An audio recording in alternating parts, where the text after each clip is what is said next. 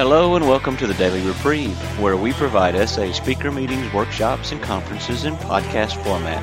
We are an ad-free podcast. If you enjoy listening, please help us be self-supporting by going to donate.thedailyreprieve.com and drop $1 or $2 into the virtual basket. Please consider donating monthly by clicking the Donate Monthly button. However, one-time donations are always welcome. Just click the Donate Now button.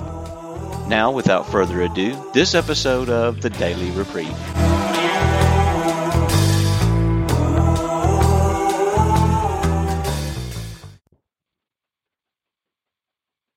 Okay. Hello, my name is Matt. I'm a sexaholic. My sobriety date is July 27th, 1999. I just wanted to talk today about surrender. Particularly its place in recovery, how it's been described, what it means to me in recovery, and hopefully some experience on the subject so we can all work towards a more complete and full surrender in God through the program of SA. So I wanted to start off, didn't want to necessarily give my own definition of surrender. I think I'll be bringing in some material that will do a pretty decent job. Particularly, I wanted to lean on the definition or description of surrender as it was given in early AA.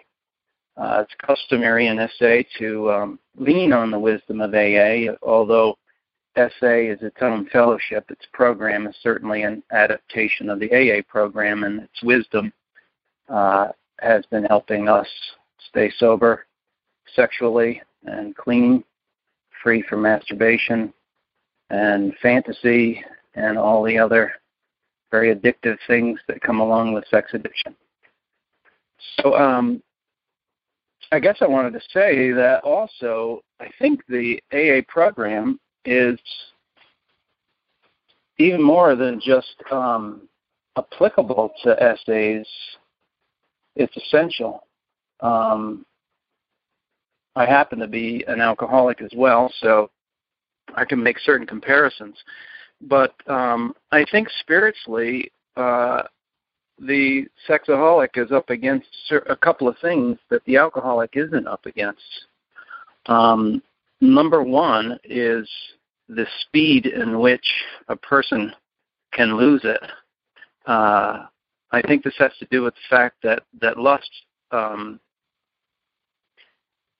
is a problem that's deeper in a spiritual dimension, and I'll describe that in a second. Spiritual things are known to be fast-moving. I don't want to get theologically minded here, but an angel supposedly could travel as fast as your own thought. If you think of the Eiffel Tower, that's how fast an angel could move. Their spirit is a faster moving thing than a substance, a thing like a car, for instance. I think that lust is a spiritual problem that moves much faster than a substance like alcohol. It takes, get some money, get in your car, drive to the liquor store, hand over the money, grab the bottle, open it up, drink it down, and wait 20 minutes. A sexaholic can have the same thing happen in under 3 seconds. So for us, I think the spiritual program and answer is even more essential. Also, at the same time, physically, it is not as debilitating as alcohol, and the sexaholic has the great possibility of deceiving himself about how bad it really is. So with all that being said, I did want to say something kind of as a disclaimer about surrender, not necessarily giving a definition as of yet, but just to say that surrender is a cooperative action. It can be elicited or evoked, but not self-induced or self-forced. A person can no more surrender alone than they can make a baby by themselves. I was talking to a friend this morning in the program about surrender, and he was giving the analogy of surrendering your car. And that's a good example because it involves two parties. There's somebody who voluntarily agrees to give up the vehicle, and then there's a party on the other end that receives it. I think that analogy is pretty good, but I think possibly a better one, which I've heard along the way, is that it's more like surrender is more like joining the Army, because in the case of the car, you're giving up an item. In the Army, you give up yourself. When you join the Army, you belong to the Army. You surrender your rights, your freedoms, your time, and you do what they tell you to do. In exchange, of course, they take care of your immediate needs and they protect your life. But I think even that analogy is still insufficient, because with God, you are surrendering your will in your life, which means everything. That means your family, your job, your problems, your crises, your strengths, your weaknesses, your will, your ideas, your money, your time, your recovery. All of that is what is given to God. All of those things at the point of surrender are under the protection and care of God. So that being said, I just wanted to say one of the reasons why I wanted to talk about surrender was it actually is a topic that I shared some experience talking over with the SA founder, Roy Kay. I got to know Roy back in, I don't know, I guess maybe early 2000. And we used to talk quite a bit, and our conversations, we probably had, I'm guessing, a dozen or so exchanges, phone conversations and emails and letters and stuff back and forth. Not a hell of a lot, but most of it was as an extension of his relationship with my father-in-law, who was an early member of AA and was instrumental in writing with Bill Wilson a lot of the AA books. So we had kind of a already going relationship coming off of that, and we were able to talk about, I think, a number of things that were on his mind. Now, maybe Roy was the type to open up to just about anybody, and I think probably that's the case. One of the things I really felt from Roy was a guy who was constantly growing and maturing in the program. Constantly trying to figure out deeper ways for himself to surrender and to live this way of life. But anyway, in one of the particular discussions we were up against, he talked about his concern of the perpetual slipping in SA. And I think at that point Roy had done a lot of work on himself to have any kind of major ego affiliation with SA. I don't think he was trying to have SA succeed for his own egotistical, bonus points in any particular way. I think he was keenly, sincerely concerned about people in SA achieving sexual sobriety. The problem of slipping was a big one, and he knew it. At one point, he had shared that he was really looking for an answer for the slipping thing, and he had actually sent him back into the history of early AA, and particularly the years of 1935 to 1938. And this is in Akron, Ohio. This is the early AA fellowship before it even had the name Alcoholics Anonymous. He had said this is Roy, I wanted to quote him. He said, in 1935 to 1938, in the midst of that ragtag roundup of woebegone rummies, something was happening which would turn into the greatest event of the 20th century. This was the joyous discovery that God was doing for hopeless drunks what they had never been able to do for themselves. Before there was any AA name or literature, this was where hope for lustaholics was also born. That seminal AA experience was centered around one simple fact: surrender. Surrender to God. Surrender to God in a fellowship of deeply personal accountability in the context of helping others. This is the original third step experience, the heart and soul of the entire program. So I was kind of moved by that. And I also, just from learning some about the history of this, how the whole 12 steps got started, and particularly this thing of how surrender came about, preceding AA, or the fellowship in which AA grew out of, was a evangelical fellowship called the Oxford Group. And I won't go into too many details about the Oxford Group. It's definitely far enough from our own vocabulary and some of the concepts that it's quite jarring for some people. At the same time, you can certainly see the principles at work, and definitely it's this principle of surrender. So the founder of that movement was a man named Frank Bookman. He was a Lutheran minister. His main work was he ran a home for indigent children, and he was taking care of them.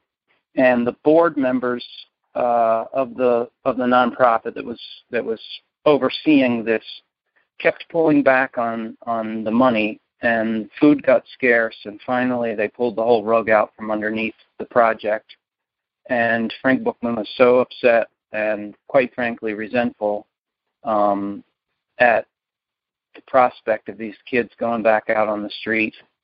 And here is an account of where he found himself. His resentment lasted for several years.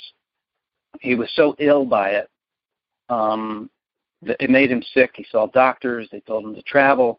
And in traveling, he finally went to a place somewhere in England, and he had this particular experience. My feelings were very unhappy. I won't call them despairing. They were just feelings of great unhappiness. Grudges against certain religious people were there in my mind, fermenting. I felt that I could justly accuse those men of hard-heartedness, of high-handedness, and of bigotry. They had always seemed to be opposing me, opposing my work. Yet the main cause of my disquiet was the knowledge of my own heart that it was guilty of three things sticking there like glue, stopping all the free working of the generosity and happiness I longed to experience. Selfishness, pride, ill will. These three things were in my blood. Selfishness, pride, ill will. I could not get rid of them. While they were there, I knew that the better part of me couldn't function as it ought. So following that experience,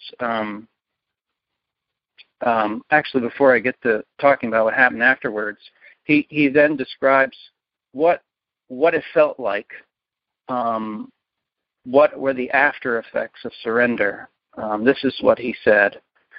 There was no hesitancy, no feeling of a divided will, no sense of calculation and argument.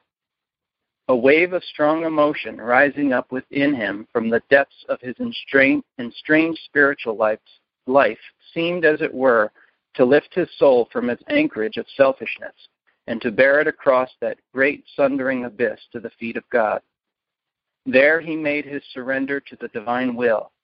There he lost all sense of oppression and helplessness.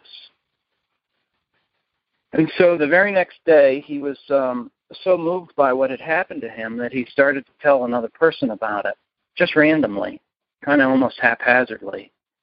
I think that's a normal, almost knee-jerk reaction of a true surrender. You just find yourself communicating it afterwards. So he spoke to this person, and ironically, what happened was it evoked a similar response from this other person. This person ended up spilling his guts and talking about himself, and also made a surrender.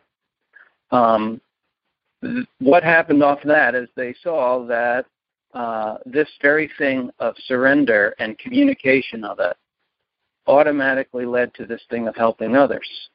Off of that, groups started to form, and in those groups, alcoholics started to attend. They started to go, both our co-founders of AA started to attend, one in New York, the other in Akron. In Akron, it was Dr. Bob. And here is an account of what surrender was like. And this was a passage that was particularly important to Roy. He said that when he read this, and this is out of the book Dr. Bob and the Good Old Timers, he said when he read this, that he said he knew he had read this before, but he said when he hit this is at a time when Roy was particularly looking for what the solution was to slipping in SA. So when he read this, it was as though he had never read it before, and he was just shocked. So this is an account of what surrender looked like in 1937 in Akron. We were taking them upstairs and getting them on their knees to surrender, which I felt was a very important part. The surrender was more than important. It was a must. Bob E., who came into AA in February 1937, recalled that after 5 or 6 days in the hospital, when you had indicated that you were serious, they told you to get down on your knees by the bed and say a prayer to God, admitting you were powerless over alcohol and your life was unmanageable. Furthermore, they had to state that you believed in a higher power who could return you to sanity. We called that the surrender. They demanded it. You couldn't go to a meeting until you did it. If by accident you didn't make the surrender in the hospital, you had to make it in the upstairs bedroom at the Williams house. Dorothy S.M. recalled the 1937 meeting when the men would all disappear upstairs and all of us women would be nervous and worried about what was going on. After about a half an hour or so, down would come the new man, shaking, white, serious, and grim, and all the people who were already in AA would come trooping down after him. They were pretty reluctant to talk about what had happened, but after a while they would tell us that they had had a real surrender. I often wondered how many people that come in now would survive an experience like that. A regular old-fashioned prayer meeting, said Dorothy, who was then married to an AA member, Clarence S., and later came into AA herself. The newcomers surrendered in the presence of all those other people. After the surrender, many of the steps involving inventory, admission of character defects, and making restitution were taken within a matter of days. So the description of, I want to just touch on too, the description of surrender as it was given first by Frank Bookman. I think it echoes something that we find, I think, in the AA Big Book, which is that you start off not with just an act. First of all, to me, I believe that surrender often is confused with surrendering a particular problem. Certainly, I want to surrender lust. Certainly, I want to surrender fantasy. Certainly, I want to surrender the desire to masturbate. But I think what surrender is surrendering, as it says in the step, my will and my life. It isn't one ugly compartmentalized section of myself. It isn't just a thought. It's all of me to all of God. But to go back to the original description, it starts off with also giving up something. In that case, it was self-will and pride and selfishness. And I find that a real starting place to start working on surrender. The Big Book actually starts out that way. It says, the first requirement is that we be convinced that any life run on self-will can hardly be a success. Whatever our protestations, are not most of us concerned with ourselves, our resentment, our self-pity. Selfish self-centeredness, that we think is the root of our troubles. Driven by 100 forms of fear, self-delusion, self-seeking, and self-pity, we step on the toes of our fellows and they retaliate. So our troubles, we think, are basically of our own making. They arise out of ourselves, and the alcoholic is an extreme example of self-will run riot, though he usually doesn't think so.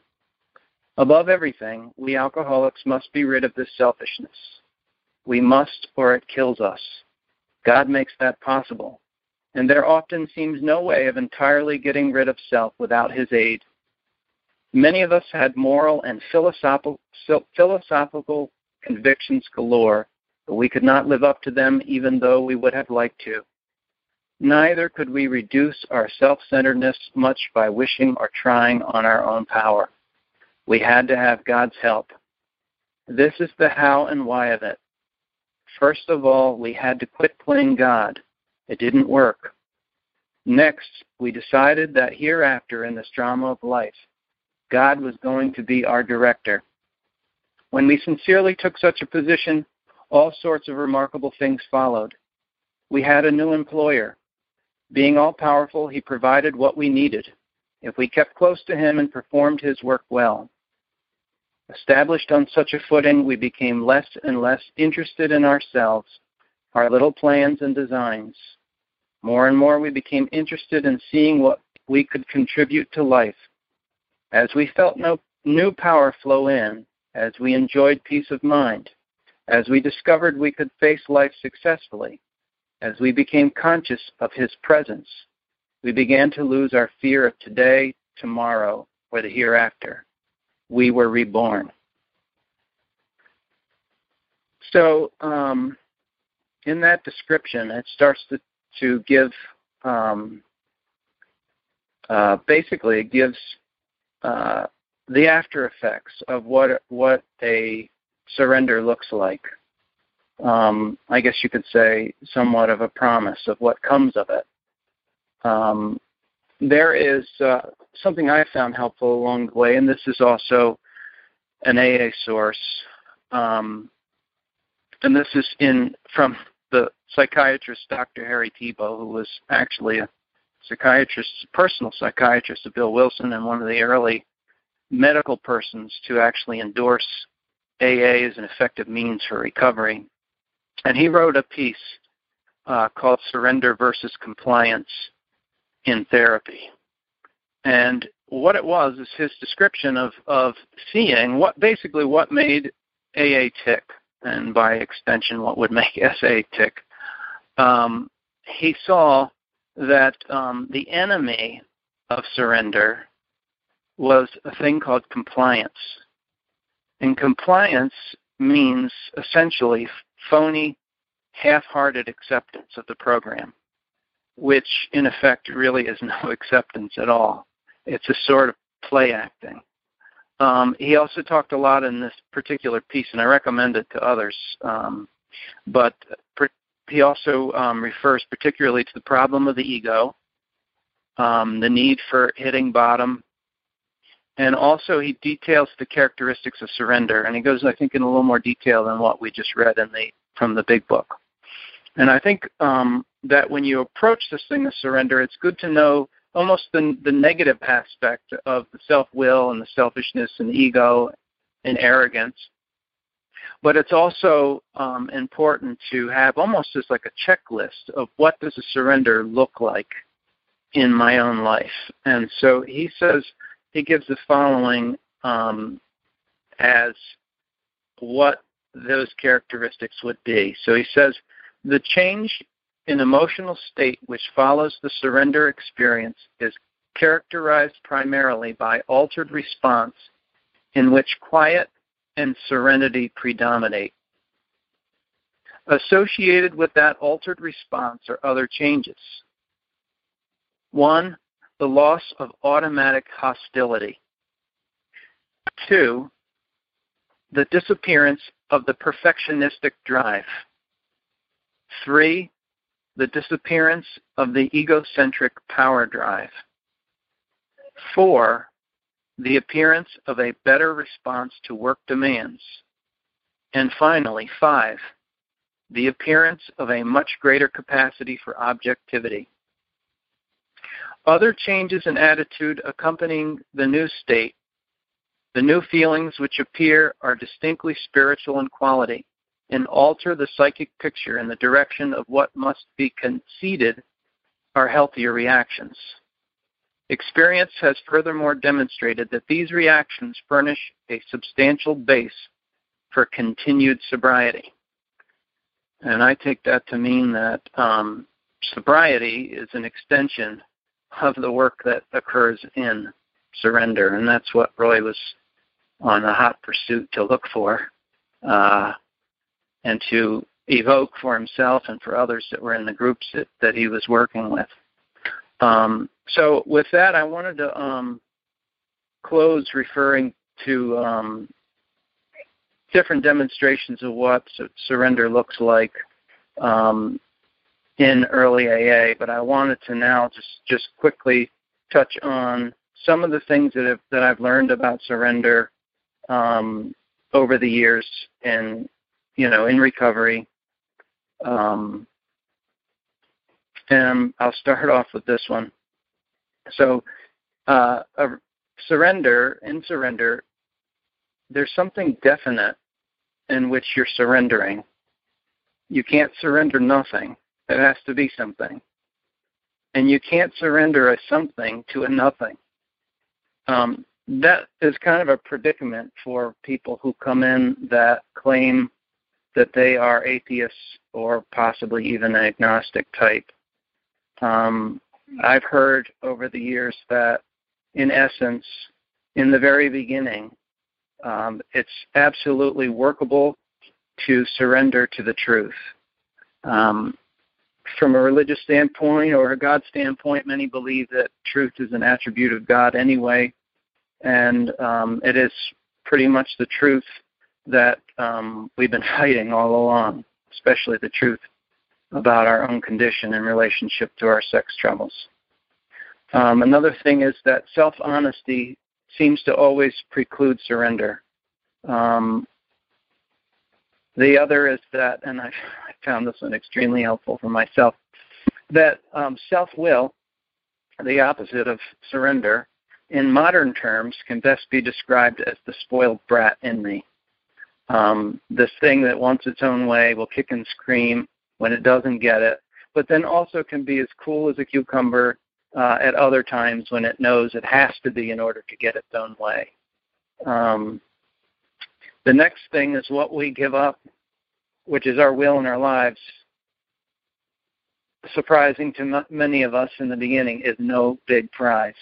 Our lives are already wrecked, and our will is already untrustworthy and destructive. So if in the analogy of surrendering the car, ours is already broken down and not even able to work very well. The next is that the will is something like a wild beast. This is that spoiled brat that's in me, and that it needs to be tamed and trained before it can be useful to others, and that the 12 steps themselves are a training there. The next is that surrender can only happen now. It's not something that can be done later. It's not something that can be done when I feel like I'm up to it. It has to be done now. That's the only time it can happen.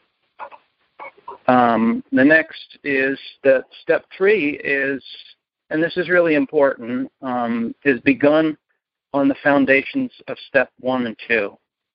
It can't be started without that foundation.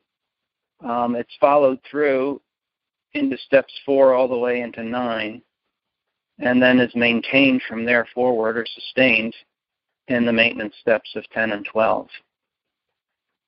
The next is that a third step surrender isn't possible without prayer. This is the way I heard it described once, that if we have a new employer, how would it work on the job if you showed up and you never referred to your boss? You didn't go to him and say, what are my daily assignments? What would you like me to do today? The third and the 11th step have a special relationship together. The next is, this is kind of the indebtedness that comes off of a surrender, which is that the second we wake up, and this is a good reminder for me, that the second we wake up, we're indebted to God and to the program, and that there is nothing I can do in this next 24 hours that could give back more than what the program has given to me, and that the best possible way I could pay homage to that is to help other people. That's the best way I can repay it. The next is that surrender means my will in life. Again, I made this point earlier. It's not just lust or resentment. It really means all of me. It's not a compartmentalized action. And the next is that it's important to set up daily morning 11-step time in which I make a formal act of surrender, and to do this every day. Also, throughout the day, renew that surrender whenever I'm tempted. The next is one that's kind of an extension of that. This is something I had gotten from my early sponsor. He said, he used the third step. He talked about it in reference to a power of attorney. And he said that a power of attorney is where a person gives authority over to something else in the case that they become incapacitated and unable to carry out their business well. And that it's good to make a third step surrender in the form of a prayer, offering God power of attorney, and to say that at any point today that I'm tempted to act out in lust, that I'm tempted to masturbate, tempted to look at pornography, tempted to resent my boss, tempted to gossip, whatever it is that would be off of God's will, that I give him power of attorney, and that he can step in and take over at any time. The next is that it's good to have specific surrender prayers. When I wake up in the morning, I try to just use the words of the step. First thing when I wake up is I turn my will and my life over to your care. I go to my 11-step my morning prayer time, my time set apart, and I have a particular prayer that I say. The Big Book, third step prayer in the Big Book is a great one. The S.A. White Book has an adaptation of that. The Big Book also recommends that you can use any such prayer that you find helpful. It's also helpful to have, again, in times of temptation, some kind of prayer to keep the surrender going. The Big Book mentions using the phrase over and over again, "Thy will, not mine, be done." The White Book has a prayer, "I surrender my right to lust, please take it away." The best way to approach a temptation like that is to be as persistent with the prayer as the temptation is being persistent at soliciting you. Usually, in my opinion, lust does not like me calling on God for help, and it will eventually pack its bags and leave, and when it does come back, it has to change its approach. And then lastly, and I'll close with this one, and I think it's extremely important, and this is for those, again, who this talk was mostly dedicated for, as this thing of those who are having trouble and stumbling. I think that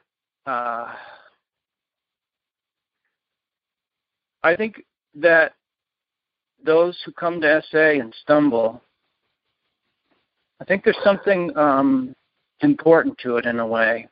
I don't think it's fully a sign of the inability of, let's say, SA itself to, produce instant sobriety for everyone. I think that in the heart and guts of the people who are coming to SA for help, I know this is my case, there's something really big going on here, and that we're willing to, no matter the humiliation, to keep coming back and to keep trying.